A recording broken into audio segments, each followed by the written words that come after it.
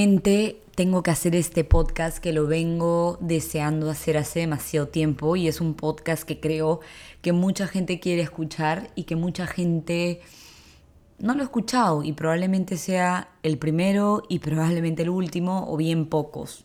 Así que les voy a contar. Ese siguiente podcast es un poco algo que creo que mucha gente se pregunta, cuestiona, duda.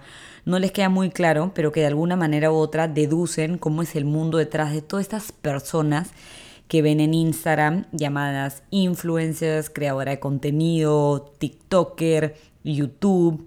Y bueno, creo que piensan cosas que quizás son de cierta forma ciertas, pero también deducen cosas que quizás no son ni cerca de la realidad. Entonces yo, siendo creadora de contenido o influencer, como me quieran llamar, les voy a dar un poco mi perspectiva y como yo veo las redes sociales en cuanto a amistades, trabajos, beneficios, relaciones. Y bueno, nada, en verdad espero que les guste, espero que lo disfruten. Y bueno, como siempre hay que aclarar que este es mi punto de vista y esta es la forma que yo lo veo, yo lo siento. Y al final del día cada quien es libre de pensar como quiera en base a las deducciones que ellos sacan, en base a historias, posts, captions, etcétera. Bueno, mira, para comenzar yo creo que las redes sociales son increíbles. Yo hasta ahorita el único pero que le encuentro, creo, es que son bastante adictivas y que pueden llegar a ser tóxicas si es que tú permites que los comentarios ajenos te afecten. Pero fuera de eso, las redes sociales son, súper chéveres en cuanto a lo laboral, en cuanto a tus negocios, en cuanto a marketing, para aprender cosas, para enterarte de cosas, para estar actualizado, para generar vínculos a nivel global, para poder comprar cosas de marcas internacionales, para poder encontrar cosas dentro de tu mismo país que quizás no sabías, sean tours, proveedores, etcétera. En verdad, las redes sociales ayudan muchísimo. Y es una plataforma, o son distintas plataformas en verdad que permiten que desde tu casa, desde tu computadora, desde tu teléfono, desde donde sea que estés en el mundo, te puedas mantener conectado. Siento que las redes sociales realmente benefician si es que sabes usarlas correctamente, si es que no abusas, si es que no te vuelves dependiente, si es que no le coges como una cierta, no sé cómo decirlo, como que simplemente si la usas de la manera correcta. Entonces, mira, yo personalmente les cuento un poco acerca de mí, porque fácil no me conoces o fácil sí. Yo estoy metida en el mundo de Instagram hace 3 años, pero hace exactamente 2 años perdí una cuenta con 28,000 seguidores. Y desde ese día, que fue como el 21 de julio del 2020 en cuarentena, hasta octubre del año pasado, me mantuve la cuenta en privado. Estaba traumada, estaba dolorida, estaba confundida. Entonces, en todo ese tiempo, mi cuenta era una cuenta de una persona normal, donde compartía en realidad solo con mis amigos íntimos y con las pocas personas que me seguían, que creo que eran como 800, mi día a día, mis fotos, etcétera. Poco a poco fui aceptando más y más gente, porque obviamente muchas de las personas que estaban siguiéndome en mi otra cuenta que se perdió, me buscaron y me encontraron. Y de ahí como que llegué a tener 8,000 seguidores, pero igual sigue siendo privada. Al ser privada obviamente te proteges de las cuentas falsas, te proteges de los stalkers, de los finstas, sí, o sea, te llegas a proteger, pero igual te puedes seguir una cuenta que parece ser verídica y resulta ser falsa. Pero el punto final es de que actualmente mi cuenta, en verdad es una cuenta donde yo soy bastante transparente, donde yo me muestro como soy, pero es una cuenta donde ahora, hoy por hoy, me doy cuenta que realmente la gente que me sigue es bien fiel. Y gracias al tener gente que me sigue fiel, logro poder vender las cosas que quiero, informar las cosas que quiero, transmitir lo que quiero. Creo que es una comunidad donde acuden a mí para como un poco de buena vibra, acuden a mis redes sociales para sentirse comprendidos y entendidos, porque yo muestro todas mis facetas, buenas, malas, tristes, feliz, eufórica, o sea, muestro todas mis facetas y creo que eso hace que mucha gente se sienta como cerca a ti. y eso logra que tengas los likes que quieras, los views que quieras, los comments que quieras, el apoyo en todas tus marcas. Por si en el closet de Ale mucha gente dona, mucha gente compra, mucha gente comparte. En mis sorteos mucha gente participa. Cuando me contrata una marca, mucha gente le da clic al link, etc. Bueno, ya. En cuanto a Instagram y las amistades, yo les quiero contar para mí cómo Instagram me influye en mis amistades y lo positiva que a mí me han parecido. Yo a través de Instagram he conocido a muchísimas personas espectaculares, amigas que hoy por hoy son uña y mugre, gente realmente fiel, gente que me apoya, gente que es incondicional, gente que me acompañó en las buenas, en las malas, que no me juzga, que es increíble, ¿no? Pero también he conocido gente por la vida, gente de mi prom, amigos de mi flaco, que son influencers y creadores de contenidos. Entonces creo que es importante también no pensar de que porque una influencer sea amiga de una influencer necesariamente la ha conocido por redes sociales y que todas las influencers se quieren conocer entre sí porque quieren subir seguidores y que todas ponen stories porque así sean seguidores. Creo que para decir, muchas personas piensan que yo conozco a Ari Robeño porque es famosa y nada que ver, Ari estaba en mi prom. Mucha gente piensa que conozco a las Tussaid porque las conocí en un evento blog cero. Son las mejores amigas de la prom de Miguel, mi flaco. Muchas personas piensan que conocí a Caro Brett por redes. Cero. Yo conocí a Caro Brett por su hermano cuando vivía en Europa. Entonces son casos así que en verdad es como que la gente piensa que es por redes, pero no lo es. Entonces les cuento, la gente que yo en verdad he conocido por eventos, por redes, porque les mandé un unboxing y me cayeron bélico, son gente que al final las he llegado a amar. Yo he conocido a Jimé Moral por redes y la amo y la banco a morir. Pasamos muchísimo tiempo juntas, he dormido con Noah, he cuidado a Noah.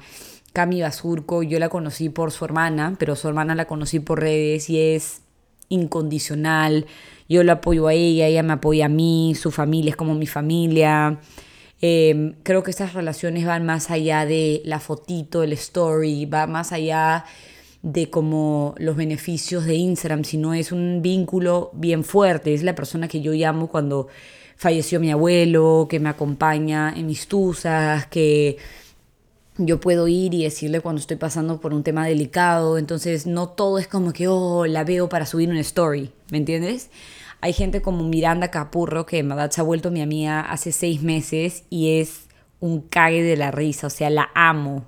Esa flaca es todo, me encanta. Entonces creo que también es como súper importante saber de que hay relaciones de Instagram que sí son 100% auténticas, pero más allá de las relaciones auténticas hay como un tema que creo que mucha gente ve y piensa y es como, si me meto al mundo de las redes, todo es falsedad y todos se usan y tal. Yo creo que el hecho de sentirte usada es un tema ya muy personal. Creo que si bien es cierto estar en redes, en muchas ocasiones la gente quiere pedirte favores, sube mi marca, comparte mi post, comparte mi sorteo, por favor ayúdame con un unboxing. Y obviamente muchas personas al pensar que son amigos también no piensan en que hay mucha gente que hace esto como un living, como su trabajo, entonces hay mucha gente que obviamente cobra por estos servicios. Pero creo que en el caso entre influencers hay un tema que es como una apoya a la otra con la esperanza de que cuando la otra lo necesite haya como este tema de reciprocidad. Creo que es bien chévere y creo que la manera en que yo lo veo, por decir, es, no sé, si Jimé me dice, oye, comparte tal vaina, yo sé que el día que yo necesite algo, ella lo va a compartir. O si Bibi Boo ayer lanzó su esto, yo el día de mañana subo un story linkeando la página Oeshle, yo sé que el día de mañana yo le puedo pedir y ella lo va a hacer, porque creo que la forma en que hay que verlo es como que tú das y tú recibes, no verlo me están utilizando, porque al final tú también en algún momento de la vida lo vas a necesitar. Yo creo que va en la forma en que tú tomas los mensajes y va en la forma en que tú sientes. O sea, si tú sientes de que te están utilizando es porque probablemente tú utilices al otro, porque realmente pedir un favor es algo 100% humano y creo que ya va más allá de ser influencers. O sea, yo cuando pienso en el mundo del influencer, yo pienso que es como ir a tu primer día de universidad o de cole, cada evento que te invitan es una nueva clase y es una nueva oportunidad para conocer gente diferente. Y es importante saber que hay distintos influencers, bloggers, etcétera, y cada quien se dedica a un rubro específico.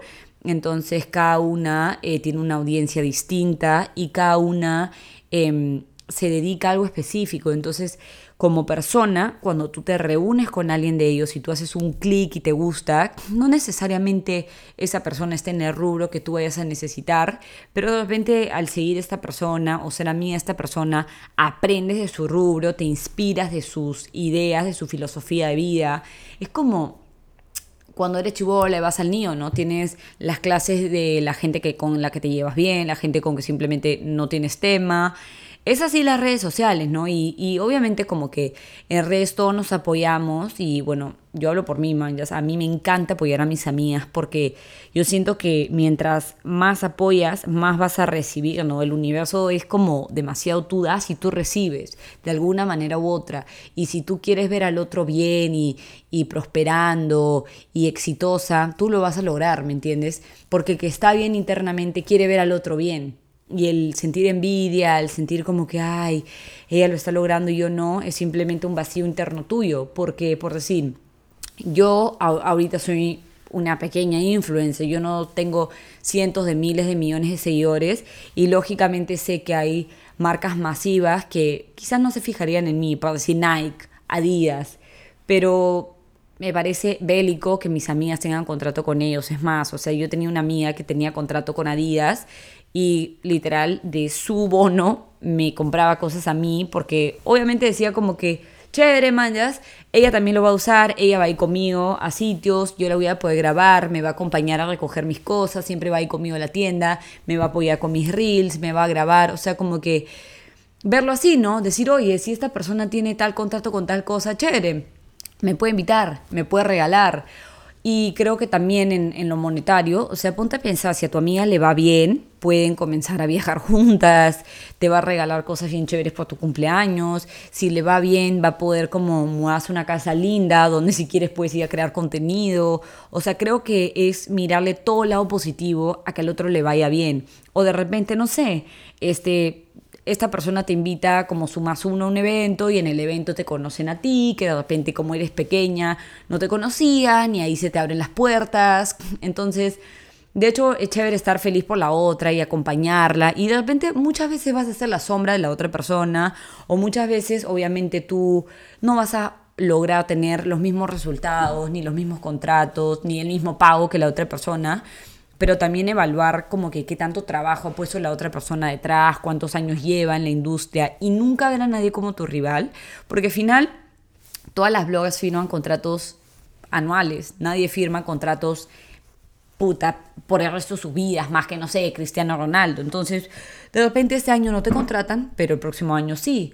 O de repente este año no saben quién eres, pero para el próximo año haces algo que te hace blow up en las redes y te vuelve gigante y te comienzan a contratar y de repente haces el viaje, no sé, con esa marca, con tu amiga, y ya son las dos partes de la empresa. O sea, hay que mirarle todo el lado bueno. Yo también veo, o sea, yo hasta ahorita en verdad nunca ninguna marca me ha invitado a un viaje, pero digo, qué chévere sería viajar con tu mejor amiga o con tu amiga, o qué chévere sería un viaje de influencers con un grupo de peruanas que amas o con un grupo de extranjeras, como que qué chévere, ¿no? A pensar, oh, mi amiga tiene este contrato y me está ganando cero. O sea, nunca lo vean así.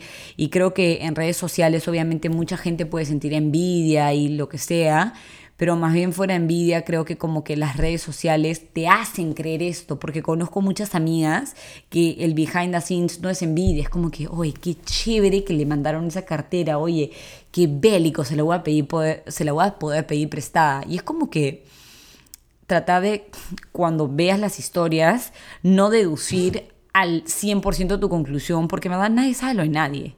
Y aunque en un caption alguien ponga, oh, la amo demasiado, puede que no.